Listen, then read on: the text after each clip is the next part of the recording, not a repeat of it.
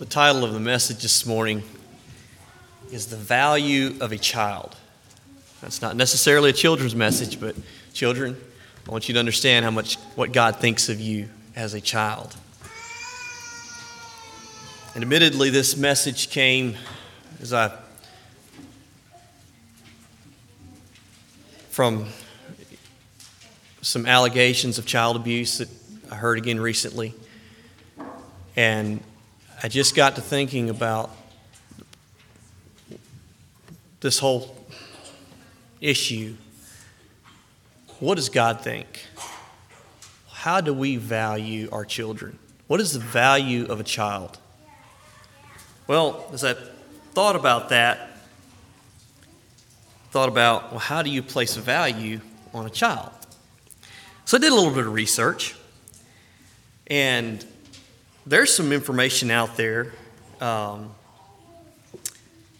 USDA.gov is a website, and the USDA has been tracking the cost of raising a child for quite a while now. And in 2015, they say a family will spend approximately $12,980 annually per child in a middle income, which is $59,000 to $107,000 income. A family with that kind of income, a two-child married couple family will spend about $12,980 per year per child, which from the time they're born till the time they're 17, I guess at 18 they're past what they consider a child, so they didn't figure the cost past 18. But so in that amount of time, they figure that you'll spend $233,000 per child. And if you project for inflation, it moves up to $284,000 in the next 17 years if you had a child in 2015. Now, young parents, don't just give up. Don't get scared because of those numbers. They did say that it doesn't always cost that, and the more children you have, the cheaper they are. They admit that because you start, you don't have to buy everything new for each child, and housing costs start to water down because there's more under one roof, that type of thing. But that does not include college. That's simply the cost of raising a child. So is that how you rate the worth of a child? Is it worth $284,000? Well, I thought about adoption costs. What does it cost to adopt a child? Well, a private adoption, that's in America, one family adopting a child from another. Basically, simple adoption.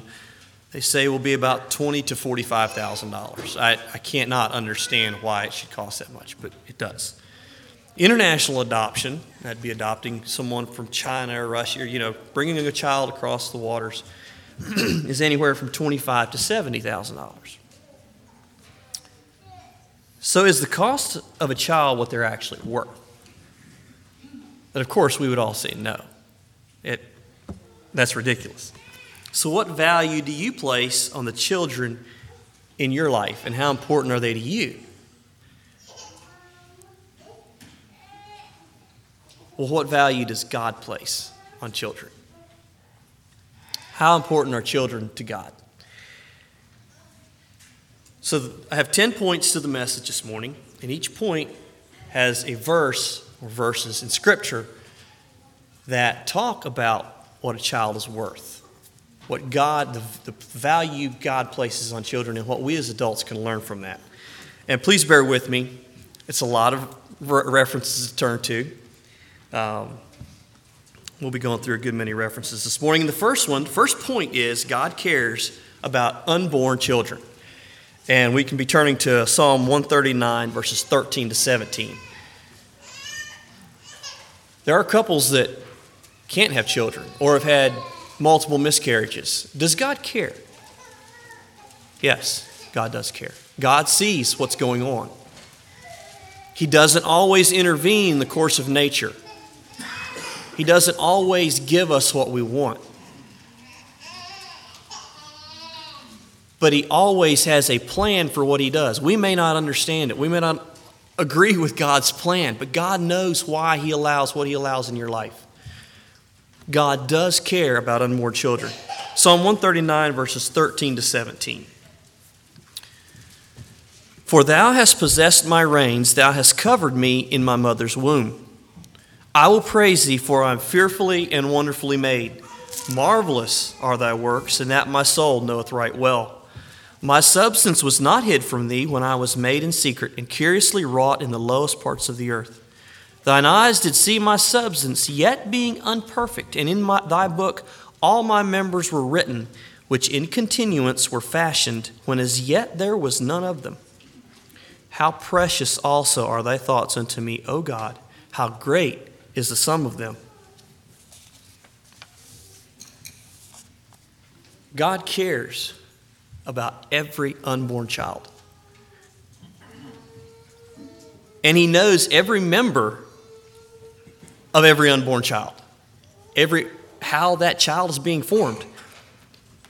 And they're not a mistake. Look at verse 16. Thine eyes did see my substance, yet being unperfect. And in thy book all my members were written, which in continuance were fashioned, when as yet there was none of them. When we were a blob, God knew what we were going to be like. God knows what's going on, and he has a plan. Now, I'm going to tell you a story that's not in Scripture, but it's Jewish history. David himself wrote this psalm. David himself was a mistake. People look at children as a mistake sometimes. David, according to Jewish history, was not intentional, was not a wanted child. So you say, what? Psalm 51:5 says, Behold, I was shapen in iniquity, and in sin did my mother conceive me. There's a lot behind that verse. There's a lot of history there. History has it that Jesse, David's father, and his wife, Nitzavit, David's mom, had been estranged for many years. And there's a lot of speculation behind why that was. But Jesse started a relationship with one of his servant girls. And the servant girl knew how much Nitzavit wanted a relationship with Jesse and how much she wanted another child. So this servant girl offered to let Nitzavit trade places with her for one night. And Jesse never realized what had happened. But David was conceived. It was assumed by all that Nitzavit was an adulterous woman and that David was illegitimate. David and Nitzavit were rejected and shunned until David's anointing by Samuel. History has it that he never could even eat with the family. He was at a separate table. Jesse stepped in and kept his own sons from killing their mother because they were so ashamed of their mom.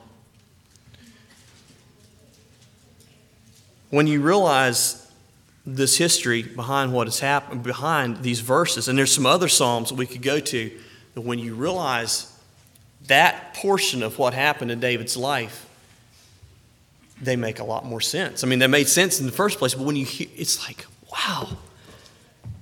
In fact, they would send David away. They would send him to the furthest fields, the most dangerous fields, hoping that he would be killed by a lion or a bear. He was a shepherd in the furthest fields. And now you understand why he said, I killed a lion and a bear with my bare hands? He did. And there was a reason he did, because they were kind of hoping he'd get killed, because he was a misfit. He was a mistake. He was not a mistake. At his anointing, it was so clear to everyone that God had called him that they realized he couldn't have been a mistake. And they accepted Nitzavit and David back in as legitimate, best I could tell from what I read. It wasn't until his anointing that they were accepted back. There are no mistakes in God's eyes. God saw David for who he really was. Even in his imperfections, God saw him for what he could be in God's kingdom. Point number 2, God has a plan for every unborn child, if that child will surrender to him. Let's turn to Jeremiah 1 and read verses 4 and 5.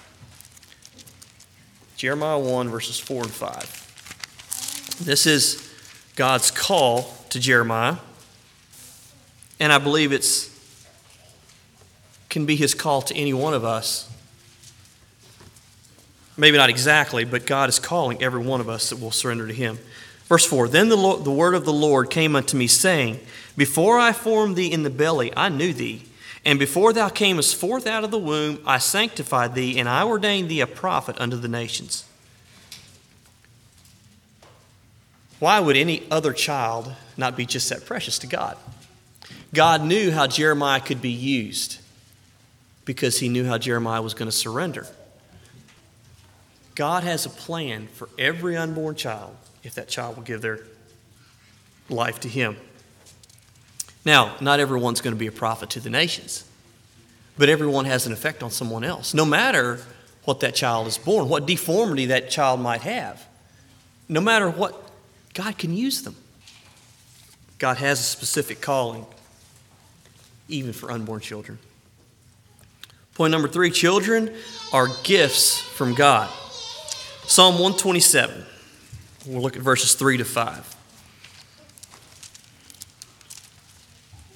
Psalm 127, verses 3 to 5. Lo, children are a heritage of the Lord, and the fruit of the womb is his reward. As arrows are in the hand of a mighty man, so are children of the youth. Happy is the man that hath his quiver full of them. They shall not be ashamed, but they shall speak with enemies in the gate. So it's very common today for children to be looked at as an annoyance, or as a burden, or as just something we have to deal with. But that's not God's perspective. We should see them the way God sees them, the potential in every child's life. Every child has unlimited potential in the kingdom of God. Look back at verse 4. As arrows are in the hand of a mighty man, so are children of the youth. When you think of a child being an arrow that you are sending out into the world for God, once you release that arrow, do you have any control of it? We don't. It has unlimited potential in what it can do for the kingdom. That's every child. Every child has unlimited potential in God's kingdom. Are children important? They are. Point number 4, children show us how to follow God. Let's turn to Mark 10. Mark 10, verses 13 to 16.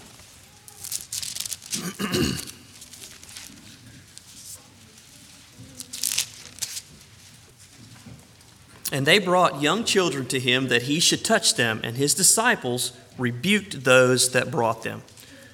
But when Jesus saw it, he was much displeased and said unto them, Suffer the little children to come unto me, and forbid them not, for of such is the kingdom of God.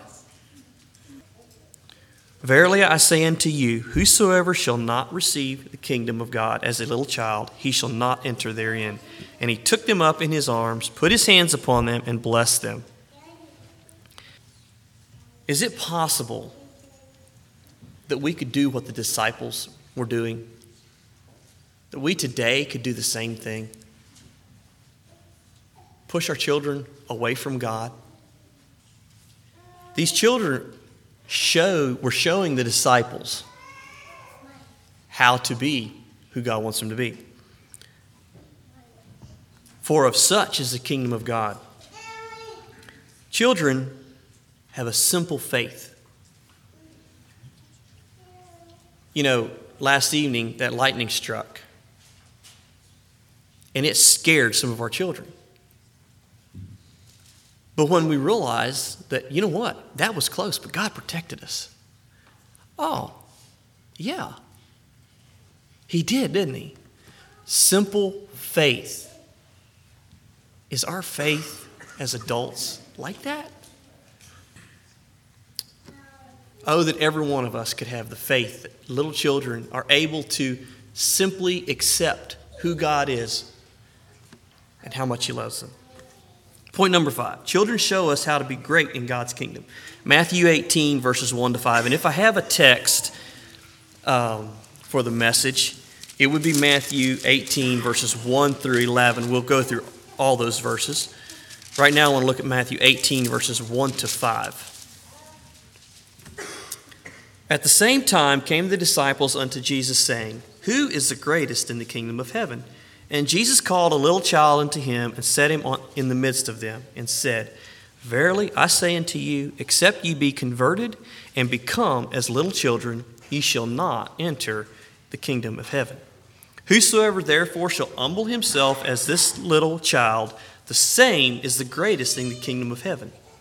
And whoso shall receive one such little child in my name receiveth me. Let that settle into your mind a little bit. If you can't accept God, accept the kingdom of heaven the way a child does, you can't enter it.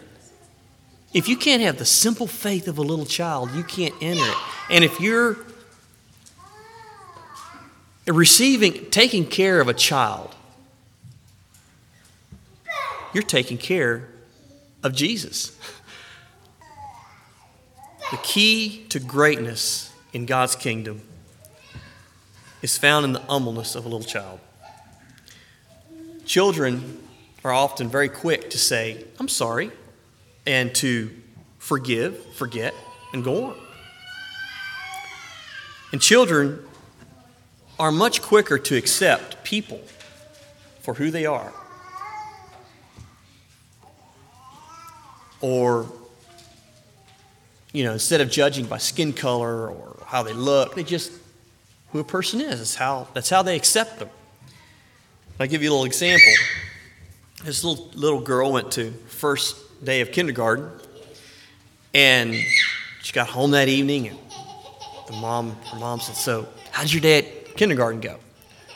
Oh, she was so excited. Mom, I made a brand new friend. She is so fun to be with. And she was telling her all about this new friend, and the mom knew this school was an integrated school. It had lots of different ethnicities there. So she asked the little girl, she said, Well, what color was she? Well, I don't know. Can we be that way? Can we simply accept people for who they are, no matter what they look like? No matter if their hair is pink or blue? It doesn't matter. God sees, and we can accept people the same, no matter what is going on in their lives. As a child, it's a challenge. Number 6, children bring perfect praise. Matthew 21, verses 15 and 16. Children bring perfect praise. Verse 15, And when the chief priests and scribes saw the wonderful things that he did, and the children crying in the temple and saying, Hosanna to the Son of David, they were sore displeased, and said unto him, Hearest thou what these say? And Jesus saith unto them, Yea, have ye never read, Out of the mouth of babes and sucklings thou hast perfected praise? I love good singing. I love good 4-part harmony. But when you hear a child singing with just a heart full of joy, that just blesses God's heart. And I hope it blesses ours. I've said at the school program, and there's specific children that you can see are just vibrant in there, just singing just with every iota of they have. And then there's some that are not so much. But when you see a child just loving what they're doing, just loving to sing, And some of you people, young people here, I remember seeing you up there singing. And it was that way. Oh, it's great to see you just praising God. Are we missing something, adults? Are we missing that? Or is God hearing that kind of praise come out of our hearts? You see, children really do bring perfect praise to God. Number 7, the children are precious to God. Matthew 18.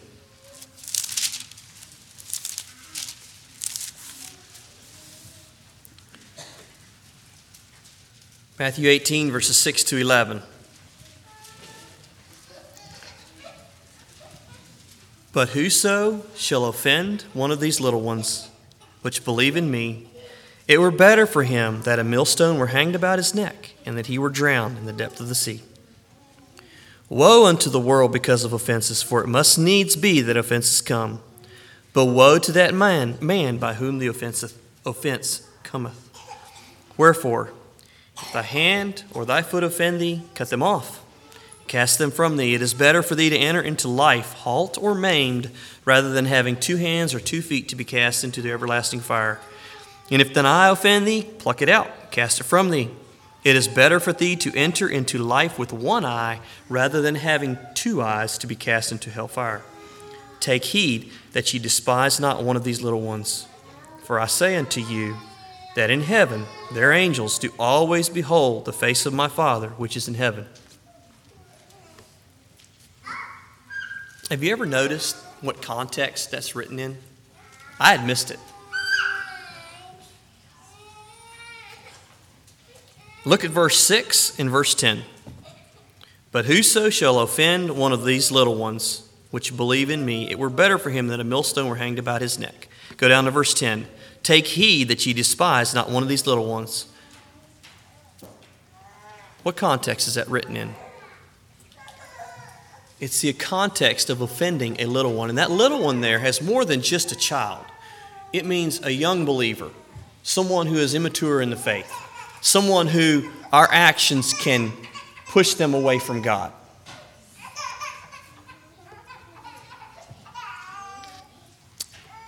This offending has the thought of causing to sin or to turn from God. And I looked a little bit at this word offend in Greek, and it's the word scandalizo, I think that's how you say it in Greek. And I would assume from that that's sort of where our word scandalize comes from in the English. But it's Greek 4624, if you're a Greek student, and it comes from 4625. 4624 means to entrap, or to trip up, or to entice to sin, or to lead into apostasy, or to offend. There's more to that, but that's sort of a condensed version of what it means. 4625, from which we get 4624, is scandal. And it has the thought of a trapstick or a bent sapling. If you take people who are into trapping animals, they would take a sapling and bend it over and hook it, tie a snare to it, and when the animal goes through the snare and jerks on the twig a little bit, the sapling yanks up, and there hangs the animal. That's what this thought has. It means to snare or to figuratively cause of displeasure or sin. An occasion to fall, an offense, things that offend, or a stumbling block. Now, when you think of a snare traps or hurts whatever it catches. And often it ends up killing its prey. That's where children end up. There are some that end up there, trapped and often dead spiritually because of what someone else introduces into their lives or does to them.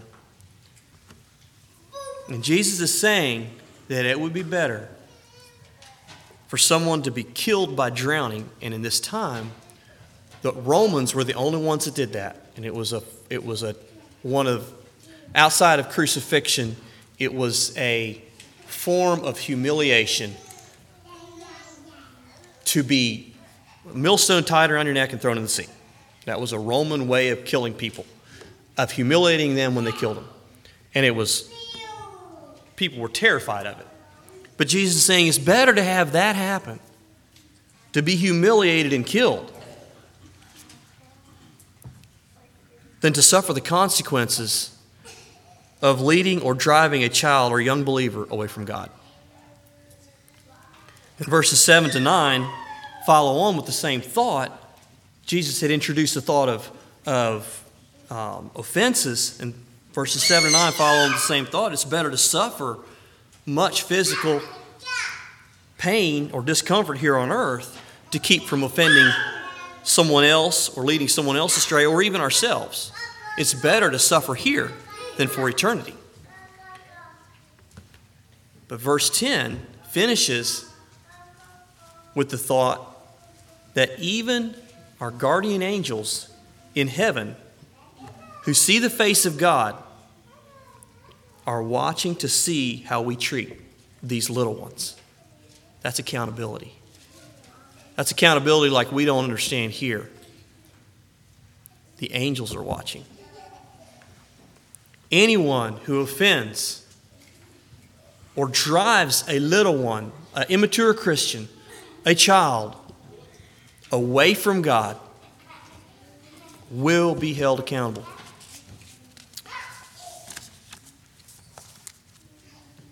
Even on a state level, governmental level, child abuse dare not ever be covered up. It is such a serious thing that any accusation of any illegal activity that is brought to any authority, and that includes us as ministry, if you're a school teacher, any type of authority, if you're an authority and that is brought to your attention, you are required by law to report it. We are required by law to report it. It can't be covered up. We will be held accountable. You will be held accountable by the state if it's covered up. If it is brushed over, you cannot cover up that kind of thing. But much more than that, that's very light in comparison to what we just read about in these verses. That their angels are holding us accountable before God. Even if it's covered up here on earth and not dealt with, we will be held accountable in eternity. It is much better to face that judgment here than to face it for eternity. Number 8, God rewards those who take care of children. Let's turn to Matthew 10, verse 42.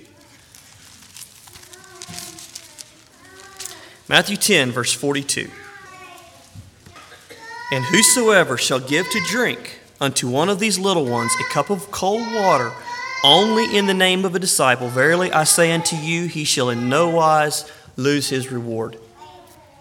Now, I don't understand the in the name of a disciple thing. There was different things that they would do in the name of someone else. But we live our lives in the name of Jesus, right?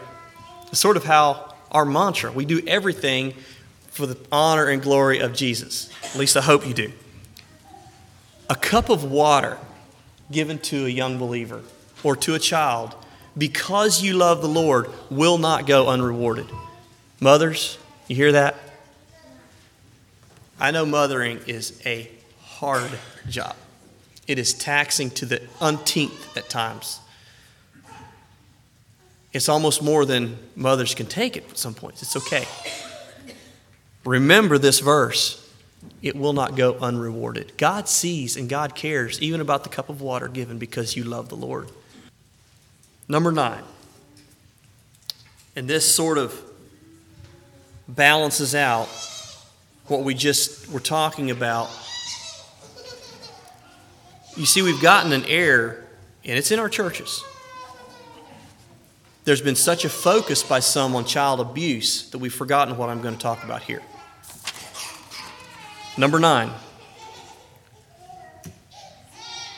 Children need discipline to become who God wants them to be. Children need discipline to become whom God wants them to be. Proverbs 22, verse 15. We could probably quote this verse, but I want to turn there so I don't get it wrong.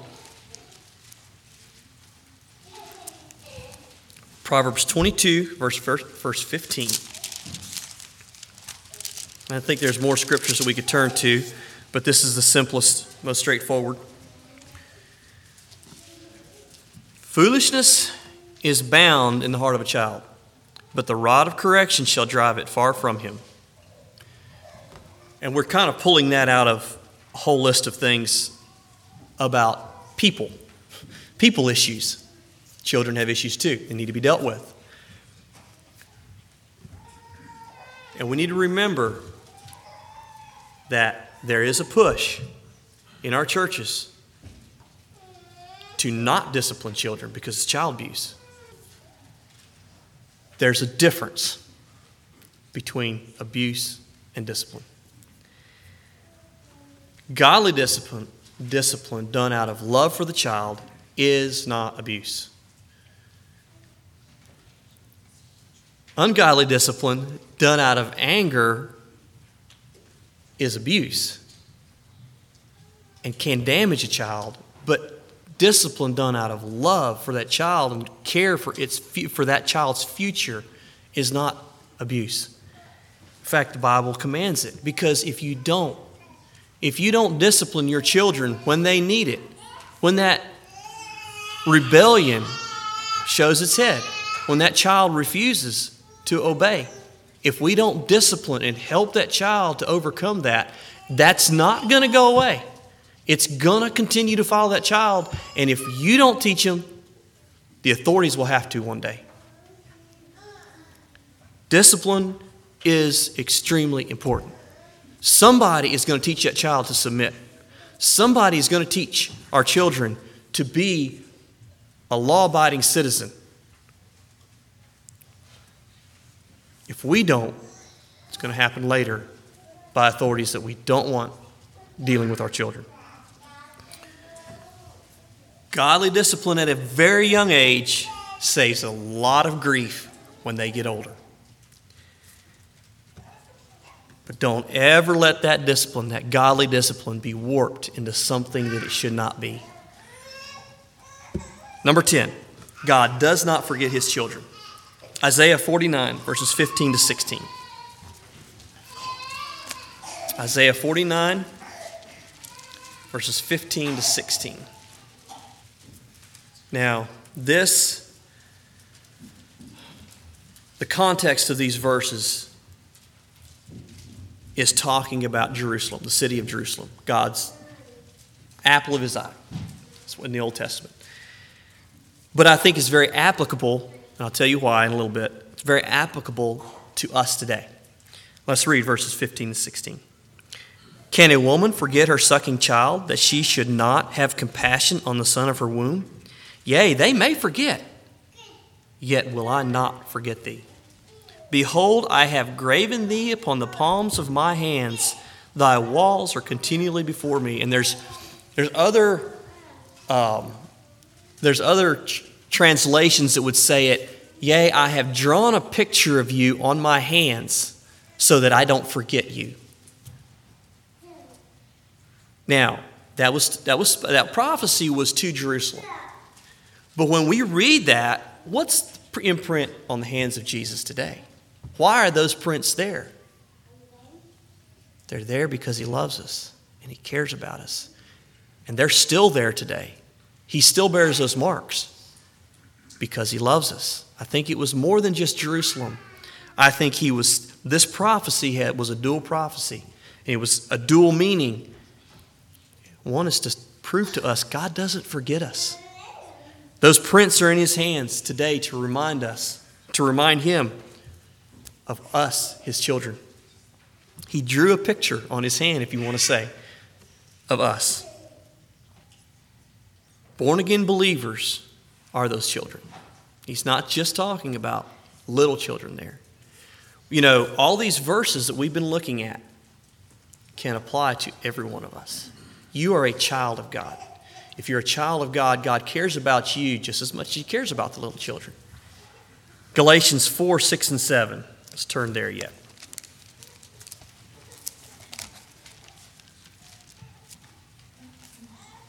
Galatians 4, verses 6 and 7.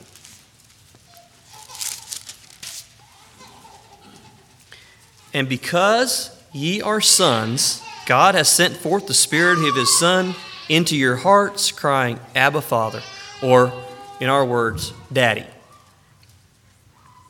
Wherefore, thou art no more a servant, but a son, and if a son, then an heir of God through Christ. You are God's child.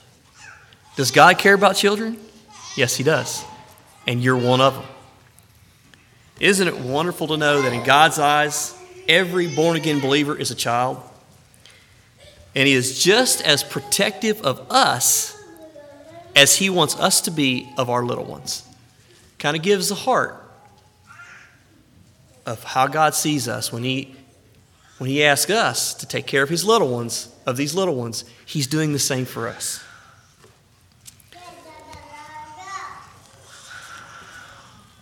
Let's treasure the treasures that God has given us. And children, there's going to be some treats in the back for you all. And there may be enough for the older children too. Let's have a song.